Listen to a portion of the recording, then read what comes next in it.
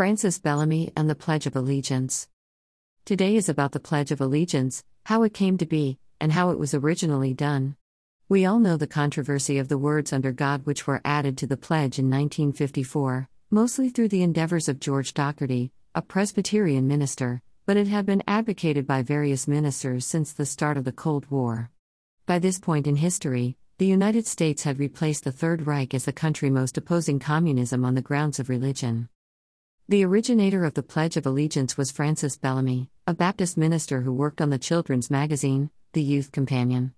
The Youth Companion was a religious publication, but had to change to entertainment, medical news, and adult sections to remain economically viable. In 1888, editor James Upton decided to start a campaign to sell American flags to every school in the country, to boost magazine subscriptions. If every school had a flag in every classroom, and flew them over the school, they would make a fortune.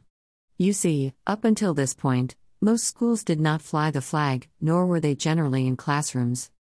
In 1892, to commemorate Columbus' 400-year anniversary of discovering the Americas, they hit on the idea of adding a pledge to the flag, which should really increase sales.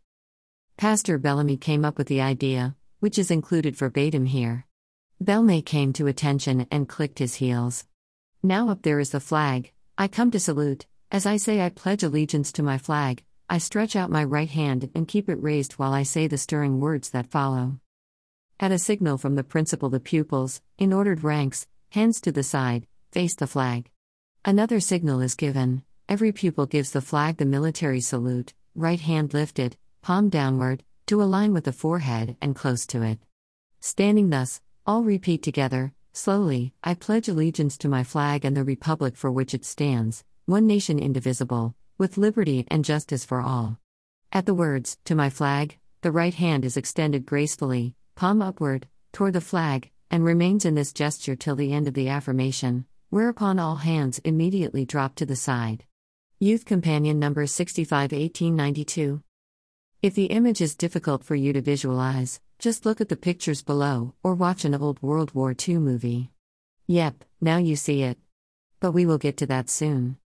The idea was a total rip-off of the old Roman salute, in which a man banged his fist to his heart and then extended it outward, palm down level with his eye. You can see this same salute on the original Star Trek as used by the Romulans and Terran Empire.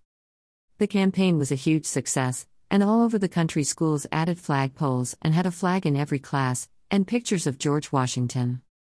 For the next 50 years, Americans everywhere raised their right arms to chant the pledge in unison.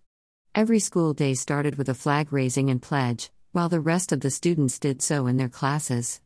Churches, VFW meetings, family picnics, planned cross burnings, and even at home, everyone said the pledge the same way.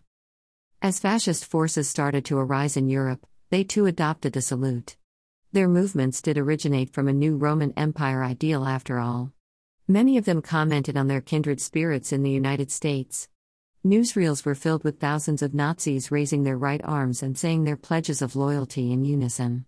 This started to make people in America uneasy, and attempts were made to change the pledge. It took the United States being in World War II for over a full year before they stopped using the same salute as their enemies. It was quietly changed by Congress on December 22, 1942, right before they recessed for Christmas break. There was much resistance to the move at first, but eventually everyone complied. As the horrors of the Nazi atrocities were revealed, attempts were made to erase it from the memory of Americans. Few movies or books made covering that age show the correct salute. You still see this salute preformed occasionally.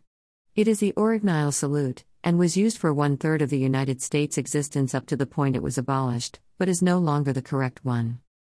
With the sports season upon us, thousands of loyal fans will fill stadiums to cheer on their teams. As the national anthem starts, and they rise to cover their hearts and face the flag, just picture what they would be doing if the Second World War had not occurred.